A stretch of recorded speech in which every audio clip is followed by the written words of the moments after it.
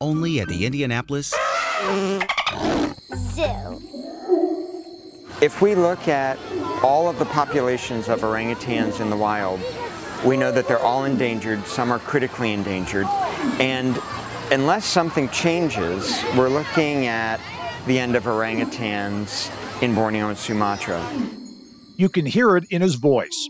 Dr. Rob Shumaker's love for great apes, the biologist whose passion for primates led to an orangutan center like no other, right in the heart of Indiana. All part of the zoo's bigger mission to serve as a global leader in animal conservation. What does it take to protect the delicate balance of the wildest places on our planet? It takes strength. It takes sacrifice. It takes heroes.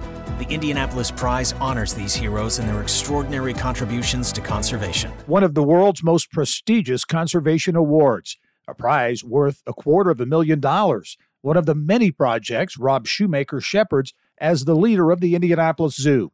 He's my guest this week on the Business and Beyond podcast.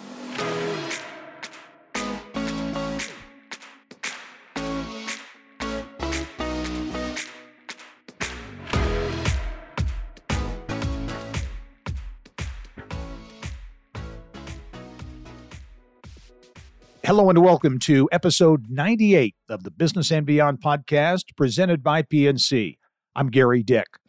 One of Rob Shumaker's first challenges when he started at the Indianapolis Zoo in 2010, bring a transformational exhibit to life. The $26 million Simon Scott International Orangutan Center. He did, and it's been a big hit at the zoo since opening in 2014. Shumaker took over as CEO in January 2020, right before the pandemic took hold, and he already has big plans for what's next. His love for primates coming into play as the zoo is building a chimpanzee exhibit that will span 2/3 of the property, plus a new welcome center complete with animal ambassadors like sloths, birds, and snakes, all part of the Indianapolis Zoo's $53 million capital campaign, the largest in its 58-year history. And it gives me a great deal of pleasure to welcome the president and CEO of the Indianapolis Zoo, Rob Shumaker. And Rob, really appreciate you taking the time to join us. How are you? Oh, I'm very well. Thank you so much, Gary. It's my pleasure to be here. Yeah. You know, as I was preparing for the podcast, I thought to myself, typically I would imagine that, spring and summer are busy times for a zoo, and I'm sure that's the case here. But is there really ever a non-busy time at the zoo these days? Wow, it's such a great question because so many people assume that we just kind of relax and kick back during the winter and things kind of pick up in June. We are busy every single month of the year. It is true that we have fewer visitors in January and February, for example, but that is some of the time that is most busy for us that work here because we're preparing for the busier times of the year. So every single month of the year is extremely busy and fast-paced here. That's how I like it. I think it's a sign of a healthy organization. But thank you for helping correct that misperception that so many people have. Yeah. And the zoo, I think so much is about tradition and family traditions. And one of those would be Christmas at the zoo, right? So that is certainly a staple that has long been a real neat event here in Indianapolis. Wow, you hit the nail on the head. We were the first zoo in the United States, and we can be very proud of this, first zoo in the United States to do a Christmas light spectacular, like we continue now all these decades later. It is absolutely a family tradition here in Indianapolis and beyond Indianapolis. And we see that. It is a huge number of members that come for Christmas at the zoo every single year. And December is one of our biggest months for visitation, just like October, with all the kids that come for Halloween events associated with the zoo. So just like June and July are huge months for us in terms of visitation, the same is true for October and December. So our year is really spread right across all of the seasons. Yeah, that's amazing. I did not know Indy was the first zoo to do a Christmas display. That is really something. Are things getting back to normal post-pandemic? Obviously, the pandemic took its toll on everyone and every kind of organization. How about at the zoo? Well, when we came out of 2020, and of course we were impacted like everyone else, we were closed for a full 12 weeks. We came roaring back in 2021. And I said routinely to folks, I don't think there's ever going to be another 2020, and I think there's never going to be another 2021. And I was wrong. 2022 has been just as strong a year for us as 2021. And wow. We're finding that with a number of our colleagues around the country, our zoo and aquarium colleagues. I think what has happened, and I think there's been a genuine change, and I think it's measurable. Post-pandemic, people have started to focus on the things that are most important to them and their families, and the things that make them feel the best, and the things they value the most. And zoos and aquariums are one of those. So as a profession, I think we can be very, very proud of that we are stronger in Indianapolis, certainly. We are stronger coming out of the pandemic than going into it. I can say that I'm very pleased we are fully financially recovered from the impact of 2020. But I'm so gratified and so heartened by the tremendous enthusiasm that our community has for us. And again, it's going to be another huge year for us in terms of attendance and revenue and enthusiasm from the community. That is really interesting to me, and especially when I think about doing a little research for our conversation, and I looked at the performance, the financial performance of the zoo over the past 2 decades, and some amazing numbers. Since 2002, revenue's up 240%, huge increase in the endowment. And I think you just touched on it there, but why is that happening? I mean, those are incredible numbers. Then to not only survive but thrive post-pandemic, I think that's pretty amazing. Well, thank you for that, and of course I agree with you. I can say that I think there's multiple reasons, but let me give a couple. One, my predecessor, Mike Crowther, was, of course, very focused on the financial health and stability of the zoo. And during his tenure, he did a tremendous job moving us in that direction, growing the endowment, increasing visitation, elevating the zoo in a whole variety of ways on site, but also tremendous initiatives like the Indianapolis Prize. I became president and CEO January 1st of 2020. And I share that same desire to make sure the zoo is extraordinarily thoughtful in how we manage our finances, that we are financially sound and financially healthy. And it's been a very deliberate effort to grow our endowment, make sure our operating reserves are very, very healthy, and focus on our financial strength. And I'm sure that this is familiar to you, but a lot of people are not aware, of course. We are the largest accredited zoo in the United States that does not receive tax support or municipal support. Many, many, many zoos receive funding from the city, the county, the state, and so on. We are the largest that does not. So we have to be thoughtful about that. We have to be entrepreneurial, and we have to be very, very business minded. So that trajectory you mentioned is quite accurate. And I'm glad that you did bring it up. But it's very purposeful on our part, and thankfully, we have tremendous support from the Indianapolis community. Yeah, and I know it's an ongoing effort to keep those finances in shape. And as we tape this conversation, you have just announced, at least publicly, the largest fundraising campaign in the zoo's history. A big number, $53 million, 60+%, I think, has already been raised. And as you look at what these dollars will be going to or are going to, would it be accurate to say it's transformational projects for the zoo? I mean, these are big time projects. Yeah, everything you said is totally accurate, Gary. So we made that public announcement on December 1st. And boy, I'm proud of where we're moving. There are 3 big projects associated with this $53 million campaign. And you're right, transformational is the very best word I can think of. I'm glad you used it. And the first, which I think was well overdue, we needed a new entrance for our visitors. We needed a way for people to come and know they had arrived at the zoo. We want to elevate that experience, give people a transition space as they come into the zoo. That is underway. It will be absolutely spectacular, and that will open May of 2023. The second big project, consistent with our mission statement, of course, all of this is consistent with our mission statement, but the second big piece is an entire new department here at the zoo focused on global conservation of nature. And that's animals, plants, and fungi. And the important thing to mention is this new department is a one of a kind. It's new for us, and it is new for us in terms of it being a collaboration that's very outward facing. We are working with IUCN, the International Union for the Conservation of Nature. It's the world's largest and most influential conservation organization spread around every country in the world. And we have partnered together to advance the protection of biodiversity around the globe.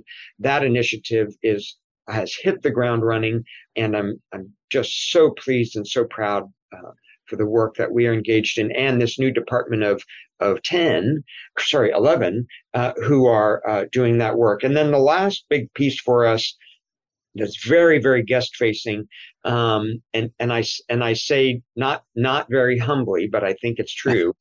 We are building what will be the very best chimpanzee facility at a zoo anywhere in the world.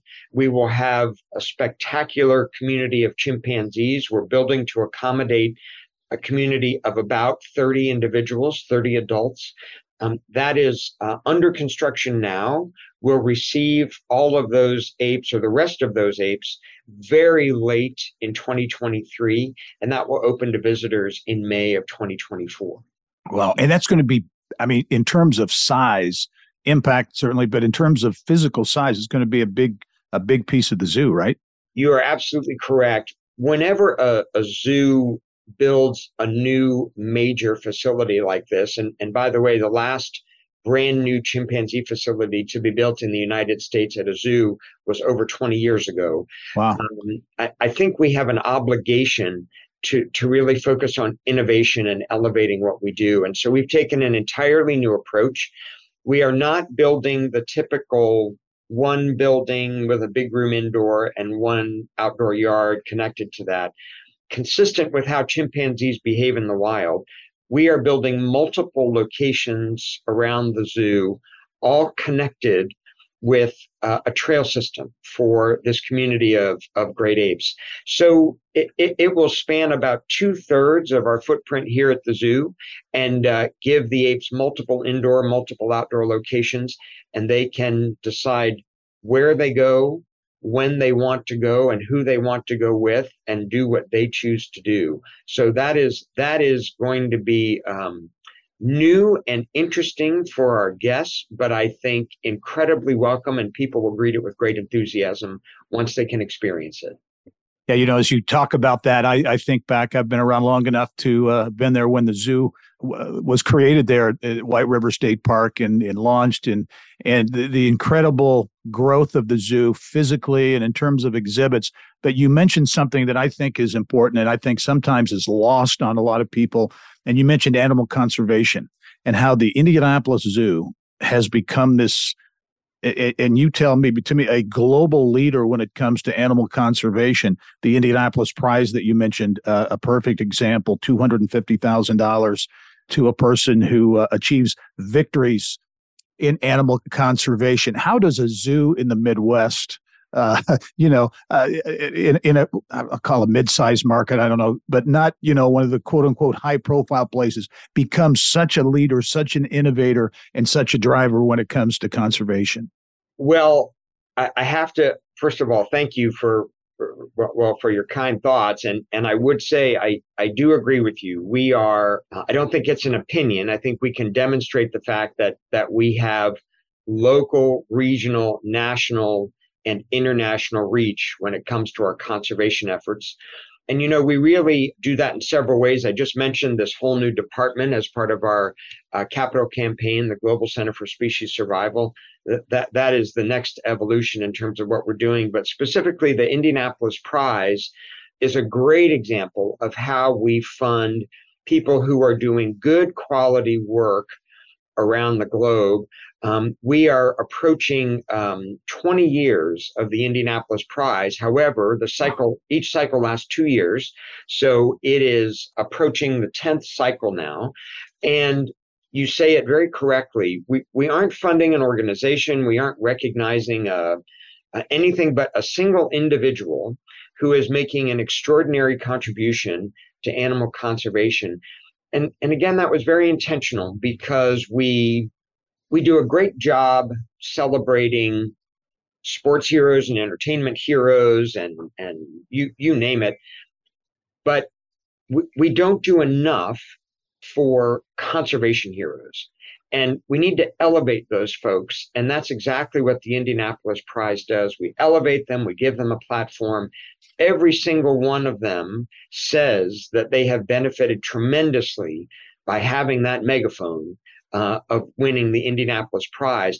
I would add that there's a very important component to that is new this cycle. It'll be in September of 23. We've added an additional award now, and that's a prize for the emerging conservationist. So we are identifying and recognizing people who have made tremendous progress in their careers, but we want to capture people who are early in their careers and make sure they stay in the field and continue doing that kind of extraordinary work.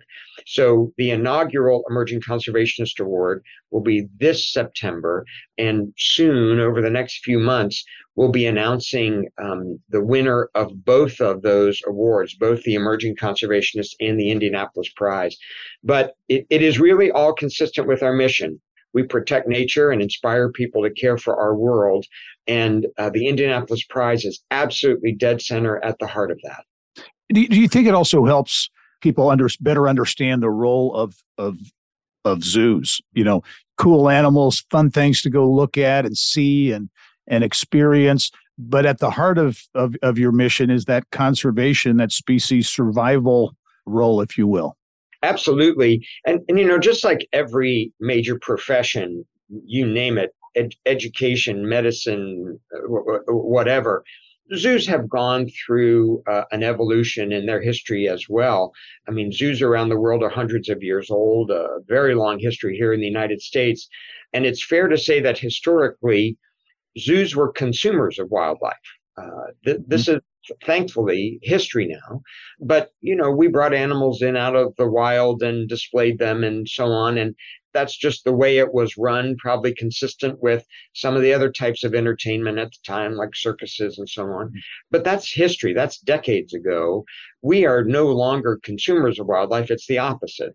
Our job is to keep wild animals protected and thriving in the wild, and to have self-sustaining populations in extraordinarily well-managed zoos that inspire people to care more about the animals they're seeing at the zoo, but also conserving them in their wild homes.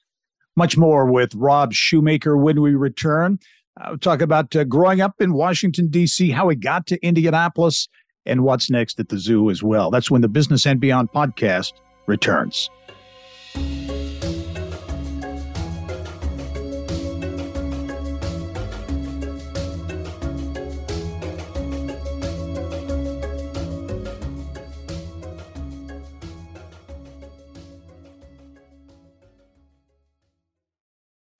At PNC Bank, we're committed to making a difference in the lives of our customers and communities by helping them move forward financially. As a Main Street bank, we try to do right by our customers with every encounter. Our local teams offer personalized financial advice to help guide you in making the best decision. We're proud to be part of your community. PNC Bank. See how we can make a difference for you at pnc.com. Copyright 2022, the PNC Financial Services Group, Inc., all rights reserved. Welcome back to the Business and Beyond podcast presented by PNC. My guest this week, Rob Shumaker, the CEO and the president at the Indianapolis Zoo, one of our states, really tremendous assets and a huge attractor of visitors from all over the state and beyond as well. Rob, you've been in Indiana now for dozen years or so? Starting my 14th year in just a couple months. Okay. Home, at least initially, Washington, D.C., right? You grew up there. Is that where you spent most of your childhood? I did all of my childhood. I was born right in Washington, D.C. and lived, let's see if I think through it. Yes, still lived most of my life there and started my career at the Smithsonian. The National Zoo is part of the Smithsonian Museum system. And it was a wonderful, wonderful experience. I was there for 20 years and simultaneously doing my undergraduate, my master's, my PhD at George Mason University in Fairfax, Virginia. Yeah.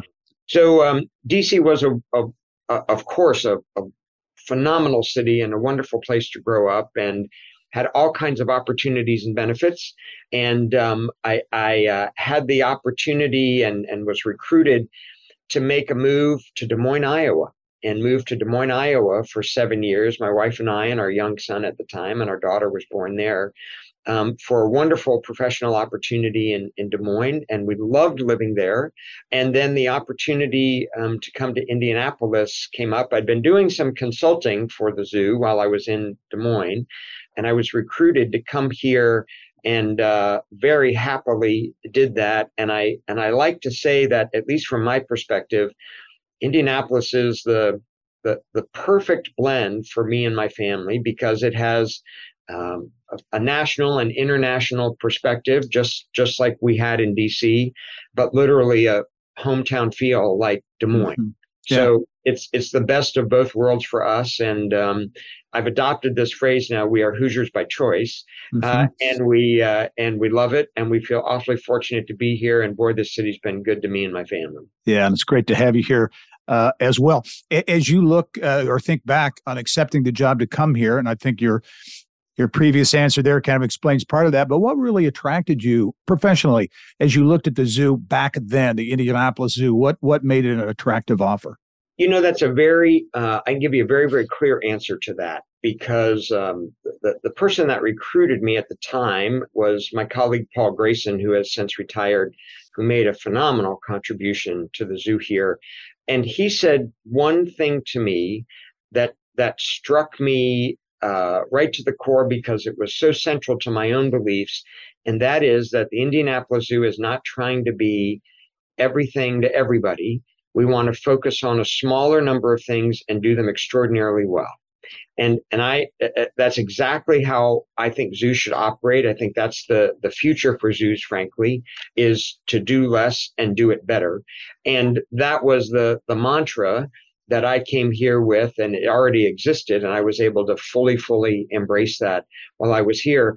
Of course, the other thing is the potential was extraordinary. The zoo was in growth mode, and I was very, very excited for that. So it was an irresistible combination for me.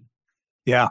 You've made, prior to taking the top spot there, you certainly made your mark at the Indianapolis Zoo in a number of areas, in particular the orangutan center there that has been such an amazing addition. That's your passion, right? Apes has really been your focus area? It is. As I mentioned, I've kind of blended my professional experience and academic experience. And on the academic side, I focused largely on primates, and specifically great apes, certainly at an important pivotal time in my career. So I would say that my focus and my dedication is to every animal at the zoo, of course. But in terms of my personal experience, I have more personal experience with great apes than any of the other species that we have here at the zoo. That's true. Yeah, in putting together an investment, obviously, but something like the orangutan in what will be the chimpanzee investment as well, that's got to be a huge undertaking, financially, but also from a business, standpoint, thinking through how that takes shapes, what the demand will be. You want to make sure it's something that people, there's demand for it, people want to go there. the orangutan exhibit, and it got a lot of great, certainly publicity and those types of things when it opened. What goes into putting together a successful venture like that? Boy, it's a great question. And I would say that I've been very fortunate in my career to be involved in several projects that required a real leap of faith. And so the first thing that I would say is you have to have an appetite for innovation, and you have to be willing to take some risks. Our orangutan center here is unlike any other that exists in the United States, and I'm very proud of that. And that was very intentional, and I think that's part of what makes it great. And if you have that desire for growth, meaning philosophically, you want to do something better than has been done before, then you go out and find a way to do it, and you're willing to take that risk. Now, prior to coming to Indianapolis, I was lucky to work at institutions where the leaders of those institutions were willing to take some risk. That is the same here. We were willing to take some risk with the Orangutan Center, and ultimately, when that opened in 2014, ultimately that put our zoo on a new plateau, and that has been sustained. We did not slide backwards to our previous levels of attendance and revenue and so on, which is commonly what you expect at a lot of institutions. When you open a new exhibit, you get a little peak and then you slide backwards. That didn't happen for us. That moved us to an entirely new level. I anticipate that same thing is going to happen when we open our chimpanzee facility. And I will add one thing to that. And this shows I'm not objective. Let me put it this way. When we talk about great apes, orangutans, chimpanzees, the others are gorillas and bonobos, they have an appeal and a magnetism that is undeniable for people. And for some people, it's very magnetic. It's encouraging. They can't help themselves. They're enthralled. For other people, it's a little bit destabilizing. They're not used to looking at something that's a non-human that looks back at them with confidence and intensity. And certainly great apes do that.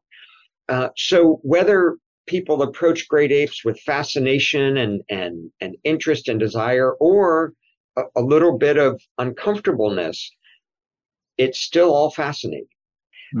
And I've never met anyone who is not fascinated by great apes.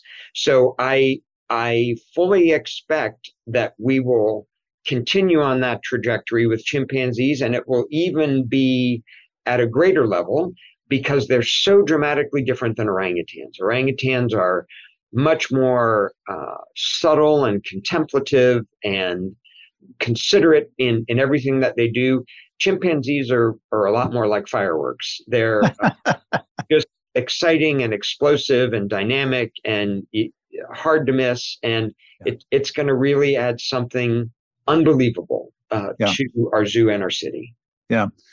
You mentioned risk, the need for risk taking. And as I think back, and you mentioned earlier your predecessor, Michael Crowther, who I have a tremendous amount of respect for, and he did such a great job with the zoo. What role did Michael play in your development? And as I understand it, there was kind of a turning point. You didn't necessarily aspire to be a CEO, but you had a conversation with Michael, and he was interested in thinking that you might be the next guy for the zoo. To talk about that.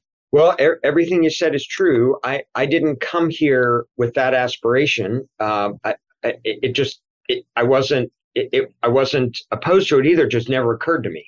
I had a conversation with a good colleague in town recently, a good friend, a good colleague, and he was asking me about that. And I said, at least for me, I've always been intensely focused on whatever job I have, and I'm trying to be excellent in that role and that job. And I haven't ever done a good job of looking up and looking forward. I'm very focused on what I'm doing, but I've had a lot of great opportunities and a lot of good fortune where somebody will come tap me on the shoulder and say, "Hey, we're thinking about X. Are you interested?" That's what happened with Mike.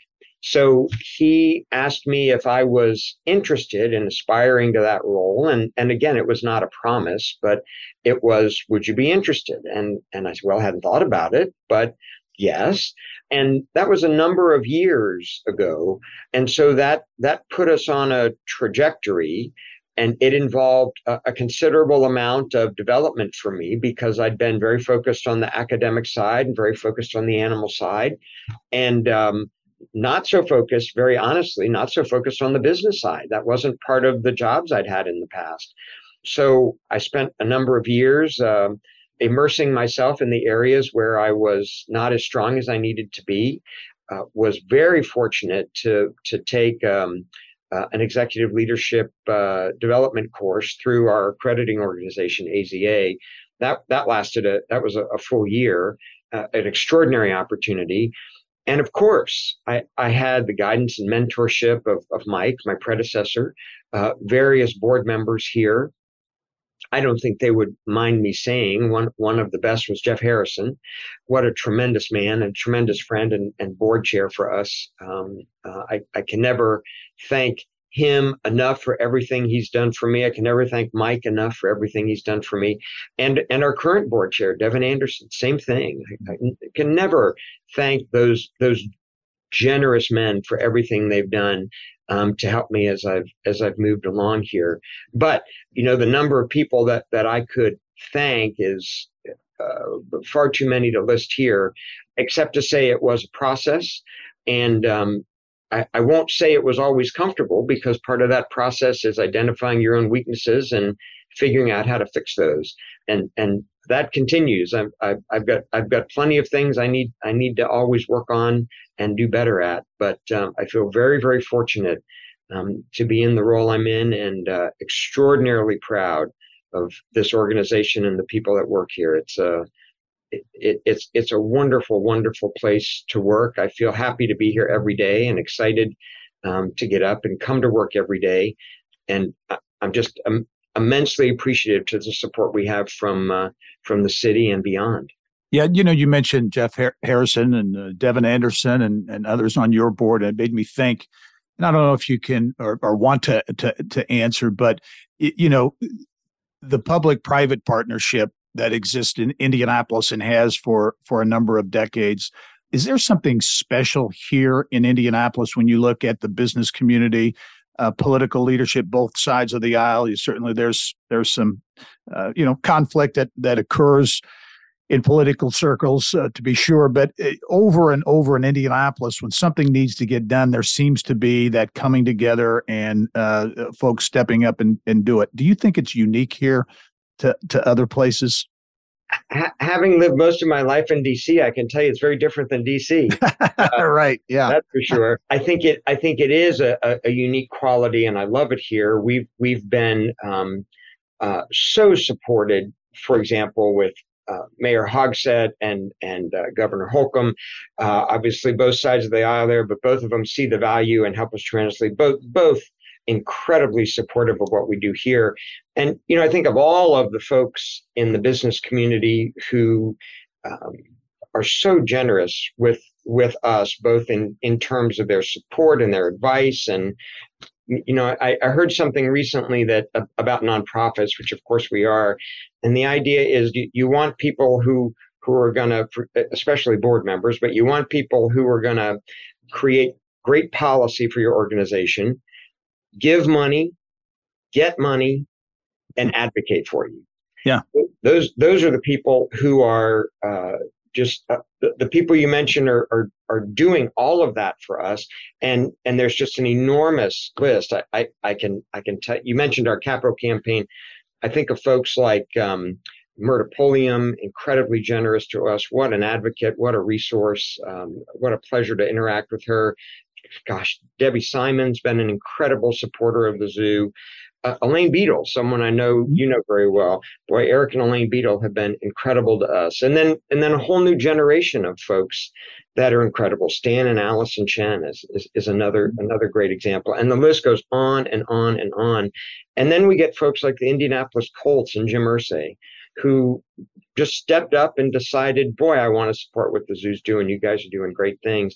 I think it's exactly what you talked about. We've got these tremendous business leaders. We've got these incredible civic leaders, and then folks like the Indianapolis Colts stepping up.